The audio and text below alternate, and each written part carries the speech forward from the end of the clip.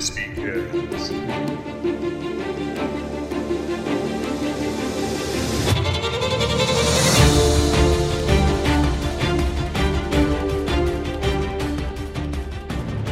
Welcome back to another episode of the Crispy Cast. I'm your co-star, Christopher Bernard, and I'm here with my other co-star, Jody Cameron. Welcome to episode 12. This week's episode's on Percy Jackson. Oh, a fantastic character by one of my favorite all-time authors, Mr. Rick Riordan. Sorry, Rick. Is it Riordan? It is Riordan, and it means king poet. That he is. He's the poet who did know it. One of your all-time favorite authors, huh? Well, see, actually, he was my first introduction to reading, like, on my own. I was supposed to do 15 minutes of reading before bed in school. And I never did it because, like most kids, I was too cool for school. So the compromise was I would listen to my mother read for 15 minutes in hopes it would spark something and I'd want to continue without her. And it worked. She read the first half of the Percy Jackson and the Lightning Thief to me. And then I picked it up, and I've been in love with reading books ever since. He has so many fantastic books around this world, yet it almost goes unnoticed compared to Star Wars or Harry Potter. One of the best-selling series of all time is the Percy Jackson series, and people don't know it. But it's like, it's just not, I know there's, Disney Plus they're going to do a live-action show. It's in development right now. It's in development. I don't know if I have high hopes for it, because the first two movies were just utter horrendous garbage heaps. And I think the consensus is, it's because they strayed from the source material. They completely strayed from the source material. Percy Jackson is super relatable. He's like, I can't remember when he starts. I can't remember if it's for his 16th birthday. First of all, he's not like, he's crazy powerful, but you see his journey up to being that. Like, at first, it's like he was able to heal himself with water because, you know, he is the son of Poseidon. His sword is an actual artifact, I think, from Greek mythology. I can't remember. It's called Riptide. It's the pen sword, which is cool. He clicks it, turns to a sword, and it has a fun feature. You throw it away, and it appears back in his pocket. You cannot take the pen from him. It'll always reappear back in his pocket. I need that pen.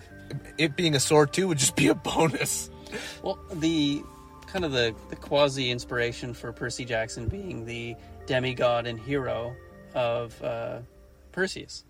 I mean, hence the Percy. And Perseus, he had a few tricks of the trade bestowed by the gods. And, of course, he used, like Athena's Aegis shield to see Medusa as reflected in the shield so that he wouldn't be turned to stone. He had that sword particular to cutting off her head. A demigod hero is kind of the best of both worlds. Still human, so very relatable. And like you say, he starts kind of more human and then starts to develop and discover those powers, becoming maybe more godlike or more powerful as he goes along. And that's a journey that everybody wants to be on, I think. And the one thing they did different, which made him not only just more relatable, but more likable, he's not the quote-unquote chosen one. There was just, in Greek mythology, it's always given to a quest of 3. Like, so you may be picked by the gods, but it's not like, Percy Jackson, you must do it. It'll be a son of Neptune, a son of a daughter of Athena. So that didn't mean it had to be Percy. It just had to be someone in the bloodline. It just happened to be him at the time because he was present. You know what I mean? So it took away that, well, he has to succeed because it's written in the stars. It was not. It's like, you will go on this quest and it will either end badly or really well with some bad stuff still happening. What sets the Percy Jackson stories apart from the original inspirational myths and legends is they happen now. And I think that aspect of the setting, the time, it gives them extra appeal to the youth of today, right? It's a genius twist. The first book is really the story of Percy's quest to find Zeus's lightning bolt. It's with the lightning thief. Yeah. So, and I think the conceit is that maybe Hades is responsible. It's actually Hermes' son, who's pissed at the gods. I always forget the son's name, but his name is Luke.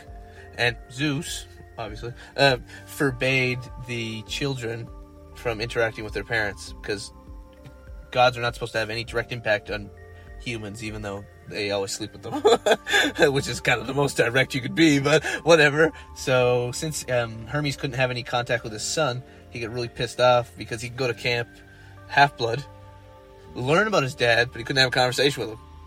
So he stole Zeus's lightning bolt because he wanted to cause a big uproar, because he goes, you know what, I have some godly powers in me. I think I should have the same rights. I should be able to interact with my dad. So we've talked a little bit about the modern context of it, and that, having it be in the contemporary era and more like a Western geography. Let's talk a little bit about this Camp Half-Blood you mentioned, which is, I think, a really interesting aspect of it for me. It's a camp for demigods.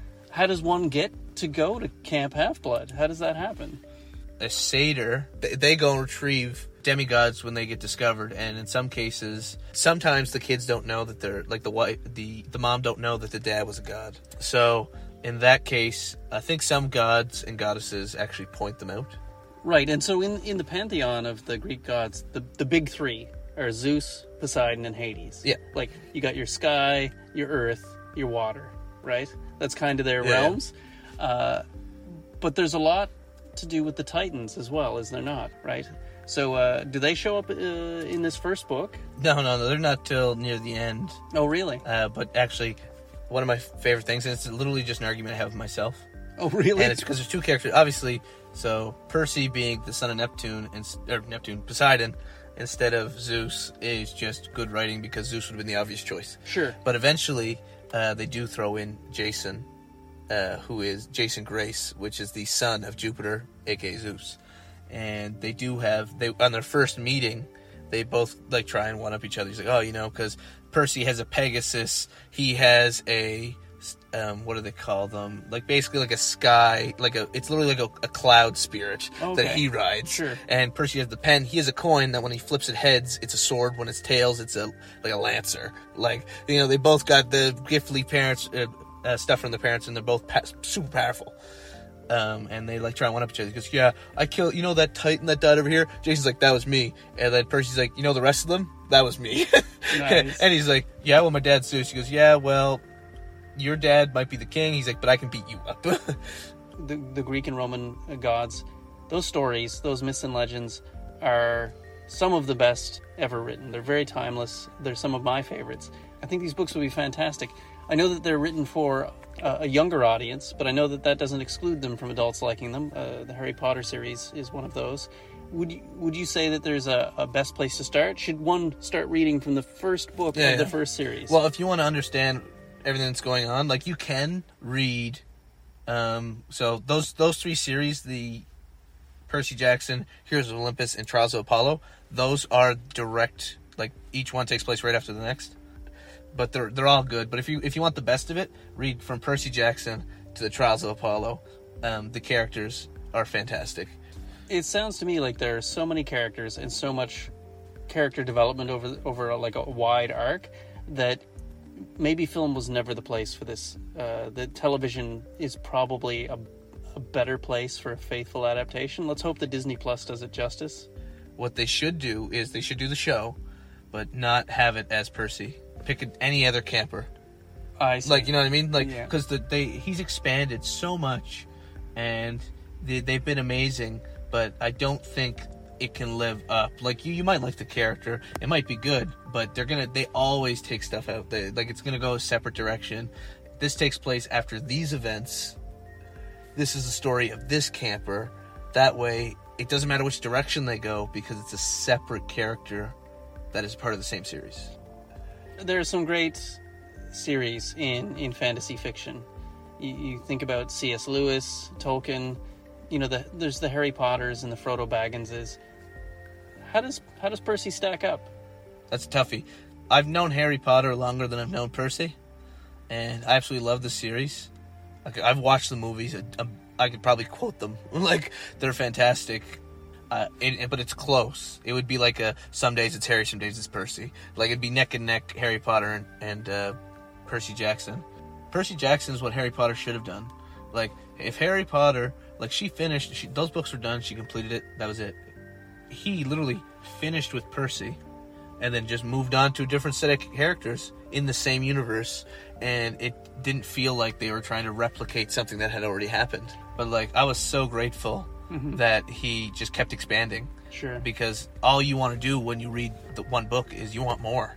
You just want more, right? You just want to live in that world, and you want to discover all the nooks and crannies and all the people who live there. And when an author gives that to you, there's no gift like it. Now, I will say this. I think Percy Jackson's a better character than Harry Potter. Yeah, the boy who lived, that's cool. My boy takes on Titans. I will say that Percy Jackson, to me, I think is a better series. But I think Harry Potter just had a more impactful series. One just had, I guess, a better marketing team. Speaking of marketing team... Oh, yes. I have a comic book. The Legend of Creature. We have 2 books out.